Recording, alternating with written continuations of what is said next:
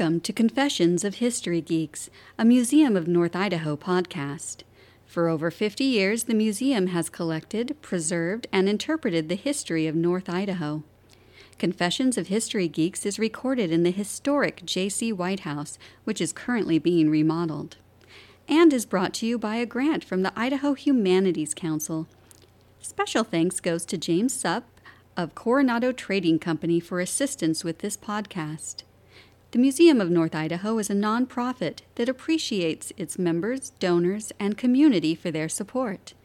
Enjoy the show. Welcome back to, this is part 2 of our Nell Shipman series. I am your host, Sarah Jane Ruggles. I am a local public historian and instructor of U.S. History at North Idaho College. For today's episode, I am happy to be joined by my fellow foxy history geek, Mrs. Jocelyn Whitfield Babcock. Introduce yourself to the folks, Jocelyn. Well, thank you for that introduction. Woo! Yes, I am Jocelyn Whitfield Babcock, Development and Marketing Director for the Museum of North Idaho. And the format for this dramatic reading podcast is going to differ from our other broadcasts. Sarah Jane and myself are going to dialogue through Nell Shipman's life in North Idaho with her writings peppered throughout. It's the way that made the most sense, and Nell Shipman had such an intriguing life that we have to dialogue about it. We can't just spout facts about that. So I'm going to be quoting writings as Nell Shipman, and be advised, sometimes she wrote in third person. Yeah. I also want the audience to understand that I am not a historian, so I might forget myself and place an opinion here or there during the discussion. However, Sarah Jane, you are a historian, so you're charged with having to have a more balanced view of the events and keeping me in check. And if you haven't listened to the last episode, be sure to check that out to learn more about her upbringing and her training and the history of how she became an actress and the beginning of her career, which led her to our area, to our region. So it was kind of like, move over, Hollywood, I'm heading north. We talk about her history, and in this episode, we're going to touch on her story and memories that she made in beautiful Priest Lake, Idaho, and we're going to celebrate the history she made here. She remains independent when right now, in this time, the independent filmmakers are becoming obsolete. And they're really being forced out and forced to come under these big umbrellas. So she goes up north to Spokane, to Minnehaha Studios, to film her, was it the Grub Stake at this point? Yes. So there was a set at Minnehaha, might still be there, in the park. Right. And that's where they did kind of all of the acting with people. And all of the acting, all of the outdoors scenes that you see in the Grub Stake, those were filmed in Priest Lake, Idaho. Yeah. And so she moves her entire zoo to Priest Lake, right? Yes. They rent a cabin and the land from Sam Byers. Mm-hmm. And so there's a quote in the Spokane newspapers that I understand you have about how society talked about her at the time.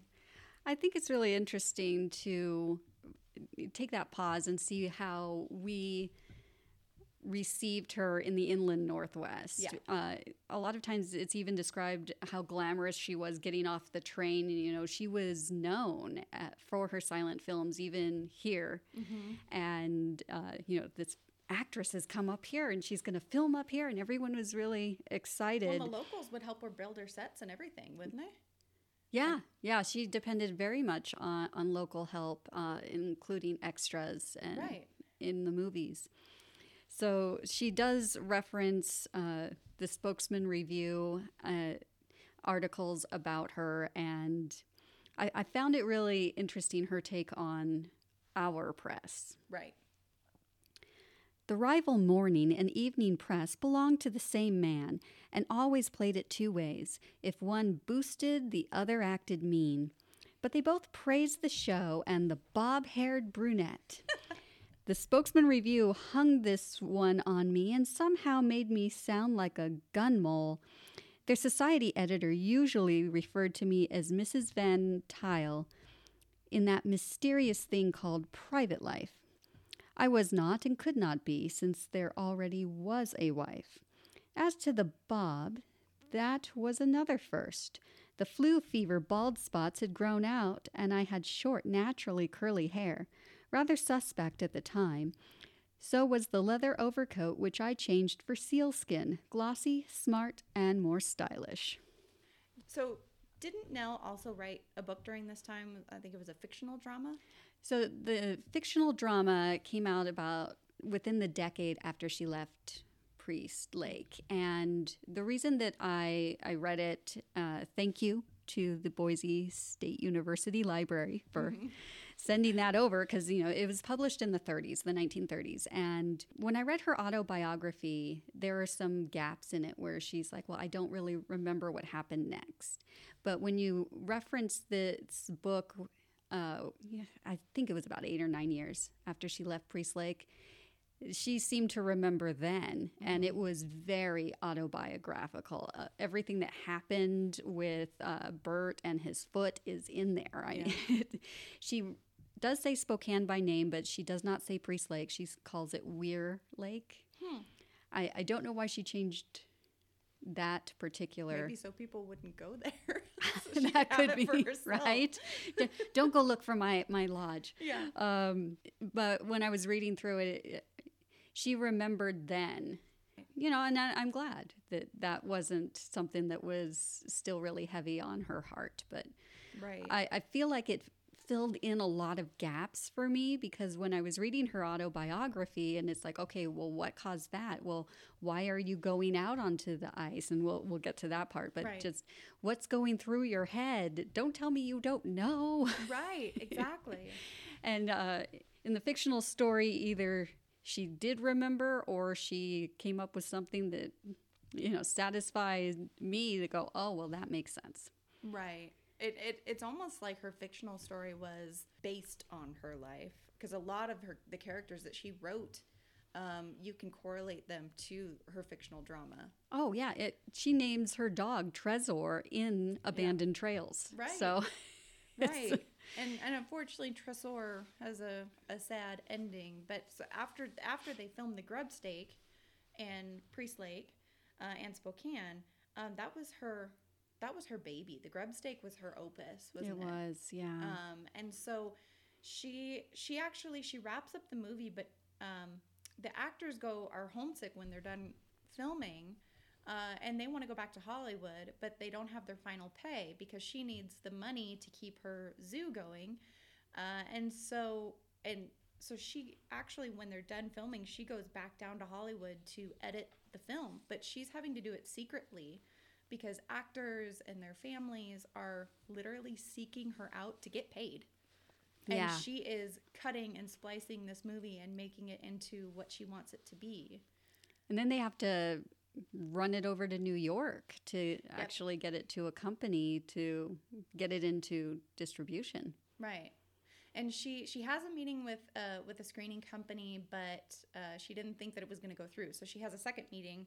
They offer her $75,000 for the movie, and so she thinks that, okay, this is probably as good as I'm going to get. She sells it to them, but then she comes back to her hotel that night and realizes that the first company had actually finally made an offer that was twice as much as as the second production company was, or distributing company, and they had like 100 more venues and they had a better system. So and the other one, I mean, they went bankrupt. Yeah, so she goes back to Priest Lake, from what I understand, and Sam Byers has tripled the rent. Oh. And she can't afford to keep her zoo there anymore. So I think it was like in the middle of the night or something. They sneakily left. They didn't pay their last rent and kind of snubbed Sam Byers, and they went across Priest Lake to Lionhead Lodge and set up a new headquarters there for her zoo. And Sam Byers has the final revenge on that because I think it was a 4th of July party she was throwing. And he takes a cyanide-laced stake and canoes over to Lionhead Lodge. He knows Trezor is her pride and joy, and he tosses the stake onto the shore, and Trezor eats it and dies the next day. Seriously? I didn't know they knew who poisoned the dog. Well, that's what historians believe happened, that he was taking his final revenge. So that's what I've read. You know what I love about this? You're the historian supposed to keep me and my opinions into check. And I'm sitting here like, the museum does not authorize that Sam Byers is a dog murderer. I've heard this from Canadian archivists. Oh, yes, the Canadians are now telling us. Okay. Yeah. So after she's dealing with this, her relationship with Bert is starting to fall apart, and she's now the distribution company that bought the grub steak, like you said, files for bankruptcy. Yeah. And it never is screened. It's never seen. And so she's out all the money that she put into that film. And so she starts to go downhill. Things become repossessed. Her animals are starving. So Priest Lake, even though it was probably the most successful time of her life, was also the beginning of the end, I think, for her career. And it's so sad because she described Priest Lake as the Ultima Thule. So, just that was her homeland. Her relationship with Bert Van Tuyl also during this time is falling apart because he's developed the gangrene from his leg, and it's starting to drive him absolutely mad. So the last real national headline that she got was from an instance where he had gone mad, and it was during winter in Priest, and she found him just raving, and he swore he was going to go to Kulin to get medical help. And so he takes off in the snow, and she's trying to care for him but not humiliate him. So she takes her dog sled and she goes after him, but she stays a far enough distance back so she doesn't humiliate him. She knows she's going to have to swoop him up at some point. Yeah. But isn't it a scene straight out of Back to God's Country? It really is. And the way it's described at the end, really, because to get through the thoroughfare, right, you either had to boat in, right, or when it was frozen over, you had to dog sled. And then there is a part where the lake is a little warmer, and so now you're on the shoreline. right. And while she was on the shoreline with the dog sled, she stepped into the frozen water, and she didn't want to get frostbite like Bert did. And so she knew that she had to take her wet socks off. And when she finally catches up to him and he looks down and she's not wearing any socks, and he inquires after that, and she explains, and now it's like, oh, Nell's in trouble. He actually agrees to stand on the dog sled. She's now riding in the dog sled. So she made it in a way that he recognizes that I'm in trouble and I need help. And so he kind of snaps out of his madness, and she gets in the sled and he gets on the sled, and they, they get far enough that some burly logger finds them, because she also sent people for help. Oh, okay. The Spokane Daily Chronicle. So right. January 19th, 1924. Win desperate struggle for life in snow and cold of North Idaho. Nell Shipman, movie star, and sick partner conquer untold difficulties in 2-day battle over 30-mile stretch at Priest Lake. Right. And even though it does make national headlines, it really doesn't help her career. I mean, it's really in a downfall.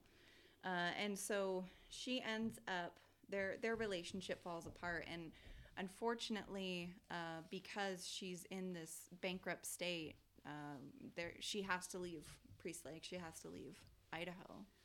Oh, that's not when she left. I think it's important, and I'm going to put a little disclaimer for parents about an intense scene of a domestic dispute that, my 6-year-old wouldn't understand, so I would put in earbuds at this time. Mm-hmm. But I believe that Bert is the exact reason why she leaves and why she can't come back, because he did stay here for a little while. Right.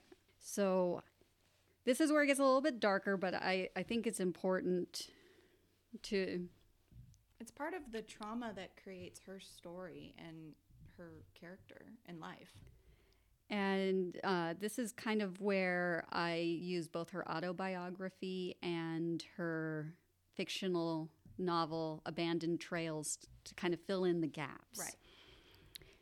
That Christmas night was fairly warm. A Chinook wind had blown away a stretch of sub-zero weather, and there was a moon and a fall of light snow. I may wonder now, in the illuminated pages of hindsight, how much the presence of the new helper, young Sid, made for the dolling up process. Since that abortive personal appearance tour to Sandpoint and Bonner's Ferry, this was the first time I'd shucked my layers of woolens and arrayed myself in a crepe dress with gauzy sleeves and ruching at the neck. Perhaps when Sid and I answered the radio's pulsing rhythm and danced, I unwittingly created the one image needed to complete the unhinging of a mind already traveling a dark and dead-end trail. I switched off the music, came to sit across the room from Sid, crossed my silken knees, and swung my high-heeled pumps. We chatted, the sort of banal talk women just past the borderline of youth indulge in confronted with a man 8 years her junior. A man stumbled to the window and peered in upon a picture which must have been a prototype of every movie scene of like import. This one I had not written. The gun Bert held, muzzle pressed to the glass, was my own automatic .38 and loaded. Its place on the antlers framing the front door was now vacant, so he must have taken it, slipped outside while we danced, and now watched. He came into the room, moving slowly, painfully. No one spoke, and Bert sank into a chair, keeping the gun leveled on me. After an interval, he began to monologue. So Bert is basically confronting her at gunpoint because she had danced with this other good-looking actor. Yes. And during this whole thing, who does she write is sitting outside the cabin in her... She goes on to describe Barry's view. Yeah. Watching from outside the cabin, Barry saw his mother get up and leave the room. He tells me that neither man followed. There was no gunshot, no scream, nothing. I do recall that I headed for the lake in my high-heeled pumps, silk stockings, and flowing crepe de chine dress. I was going to the thoroughfare. A sliver of remaining wisdom warned me that the bay ice would hold, frozen to a 3-foot depth, but the thoroughfare would still be open, and there I would find my way into the dark silence. And so, says the man who was once the child, his mother started out on the ice, and he, carrying his bull's-eye lantern, followed her. I do remember the sound of his voice from behind the round-eyed beam of his Boy Scout torchlight. "Please come home. Please." She flung her arms about the child, crying out wild words in which Bert, so now I'm in the fictional. Yeah. The fire and the burning animals were all hopelessly mixed. The terrified boy pressed against her, patting her arm and making little soothing noises in his throat. She looked at the black gash of the thoroughfare in the white field of ice and sobbed. "I can't. Oh, dear God, I can't." She grasped his hand. "We must run before it begins. Run fast. Maybe we can get to the Lone Star." Her hair fell about her face. The sleek silk dress clung to her body, its long skirt whipping her legs and streaming behind her. She was some eerie witch escaping on the wings of her own terror. Hand in hand they ran, stumbling through the drifts, falling, gathering themselves up, the woman crying over and over, "Come, Stanley, run!" Yeah, I mean, it's a very sad scene of her complete and utter breakdown. Yeah. To the point to where she's losing her company. Her husband her lover has gone mad. She's responsible for a zoo that's starving, a son who she's trying to keep it together for, and it's not working. It all falls apart. So, and he actually has an oral history interview where he describes his view of this, and he described himself as a Boy Scout at the time. Yeah. And he goes, I just saw someone pointing a gun at my mother, and I was outside with my little 22. He goes, I didn't know if I would pull the trigger or not, but he goes, I knew that a man had a gun on my mother. Mm-hmm. And he goes, and then she just went running, and I just went after her. So it's a very sad scene, but it is the culmination of realizing that this is the end of a lot of things. So, and that's why I wanted to bring in Abandoned Trails, because he's got a gun on her, then she's going to commit suicide, and it's what happened in between. The autobiography doesn't tell us, but the fictional book says he threatened to burn Lionhead Lodge and all of her animals, and that's when she snapped. Exactly. And so they actually sought refuge. They went to the Lone Star, and then from there to Coolin, and from there to Spokane. Nell went to New York to try to find some investors for her new feature film and a cameraman. She intended to return back to Lionhead Lodge to her animals, but no one would back the film. So a judge in Idaho ruled that her animals were to be sold to pay her debts. So that was not even a gut punch. That's a soul punch right there. That's her whole love. Yeah. The San Diego Zoo heard of her plight in an article published by the Spokesman Review that was then republished by the Associated Press, and they ended up taking all the animals. So she recalls in her autobiography that she slept for a while after that. And Barry remained in a school in Spokane while Nell stayed in a brownstone with friends in New York. So this was where Nell was introduced to the next love of her life. And her autobiography really doesn't go past Priest Lake, right? No, it doesn't. It's almost like life ended when she left Idaho. Right. And because of that, the reason for that is that she never found success again. She found another lover. They did what all the fabulous people were doing in the late 1920s and became expatriates to Europe. She gave birth to twins when they were living in Spain. And then they came back because she still had that itch to be the starlet. She wanted to rebuild herself. And she ends up leaving him and the children. And the children go back and forth, but they don't have a healthy relationship with their mother. And she and Barry stay close. After that relationship falls apart, she meets kind of a con man named Amerigo, and they go all around the country trying to rebuild her career, and nothing really takes off. She ends up destitute and reliant on, she's at a point where the bridges that she hadn't burned in Hollywood, those people are no longer working in Hollywood. So she doesn't really have any connections anymore. And so she becomes kind of obsolete. She actually applies to stay in a home for senior affiliates of the industry. They actually have a retirement community. And the Canadian Archives actually has the response letter where they refused her, saying they could not find merit to show that she was affiliated with the industry. Yeah. Who knows if that results from the blackballing she experienced after Back to God's Country and that whole thing. But the full page ad that says, "Don't book this film." Exactly. So I don't know if that was continuing to haunt her into her old age, but she ends up passing away in 1970, living on a friend's dude ranch for animals that they trained to work in Hollywood.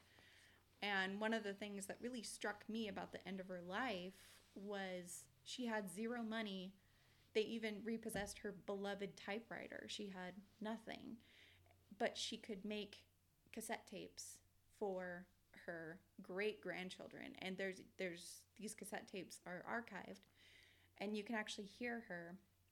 And it's really eerie, where she sits alone in her house and she goes, "Merry Christmas to," I think it was Westerly Ann.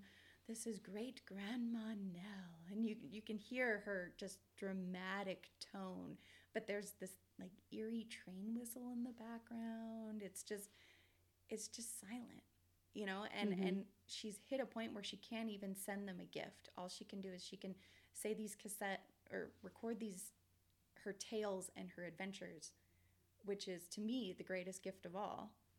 And now it's an archive treasure. But so after all these repossessions, the fascinating thing about after her death is how we even have her stuff in the first place. Can you give a little insight into the treasure hunt that had to go on to obtain all of her stuff? The Trusky Papers. Yeah. So he's an English professor from Boise State University, and he has amassed the largest collection of Nell Shipman memorabilia in the world. You know, as a researcher, and you're a historian, so it's kind of the same thing. You know, something bites you, and then you have to just consume all of the information like that a you collector. can. Yeah, exactly. And he was very smart about going to estate sales, knowing that all of her things were repossessed. They were sold in this area, and that, you know, in the 1970s, that was right around the time. It'd been 50 years, and people who had those possessions would have been passing, and their kids and grandkids wouldn't know. They were looking at photographs of Nell Shipman. They didn't know who she was. Like you said, she had become rather obscure. And that's where a majority of the photographs have been found, is him actually going to estate sales up here in North Idaho. Right. So thank you for all of the work he did in treasure hunting all this time to find all this stuff about Nell Shipman. Otherwise, we wouldn't have half of this juicy history to finding her novels, enjoy. finding her letters. Yes. Yeah. So he found a lot of documents. Not a lot of artifacts have been recovered.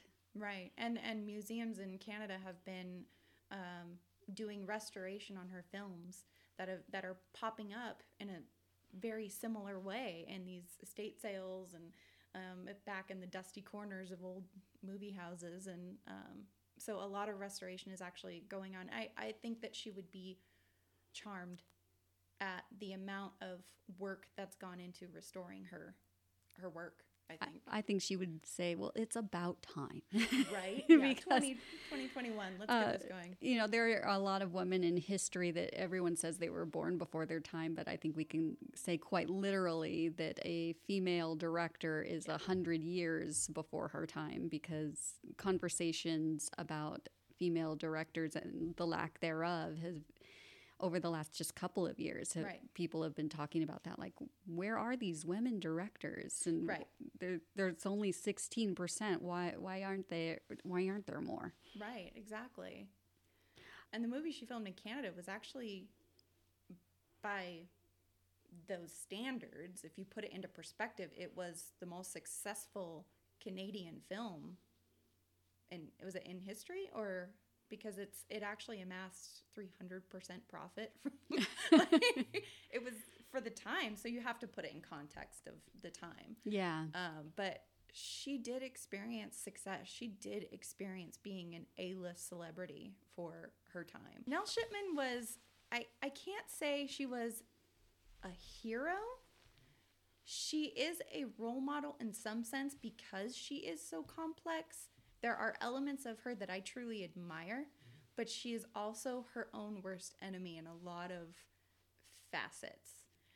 So true. And so while I praise her for her determination and the purity that she was determined to preserve of her own artistry and her confidence in it, she also was not willing to compromise. And I understand that can be a virtue, but it can also be quite a vice. So, you know, to each his own, but it's kind of, I wouldn't deify her, but I would definitely celebrate her and what she accomplished, and then just be realistic about her story, because she was human. She had faults as well as virtues.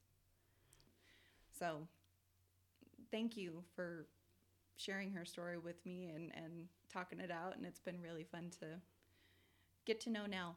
Yeah. Yeah, and I want to give a nice shout out again to the Boise State University Library for assisting me with my research, and also the Community Library Network at Post Falls for the interlibrary loan of The Girl from God's Country, Nell Shipman, and The Silent Cinema. Yeah, definitely recommend her autobiography. That's Oh yeah, a great read. that is called The Silent Screen and My Talking Heart. And a lot of the reason why we chose Nell Shipman for this podcast was the thought of a silent movie actress who had a lot to say. Absolutely. Right.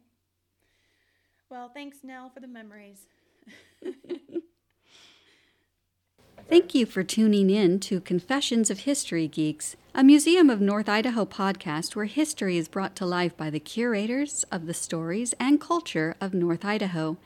Visit the museum's website at www.museumni.org for articles about our area's history and for ways you can help us keep history alive for our future.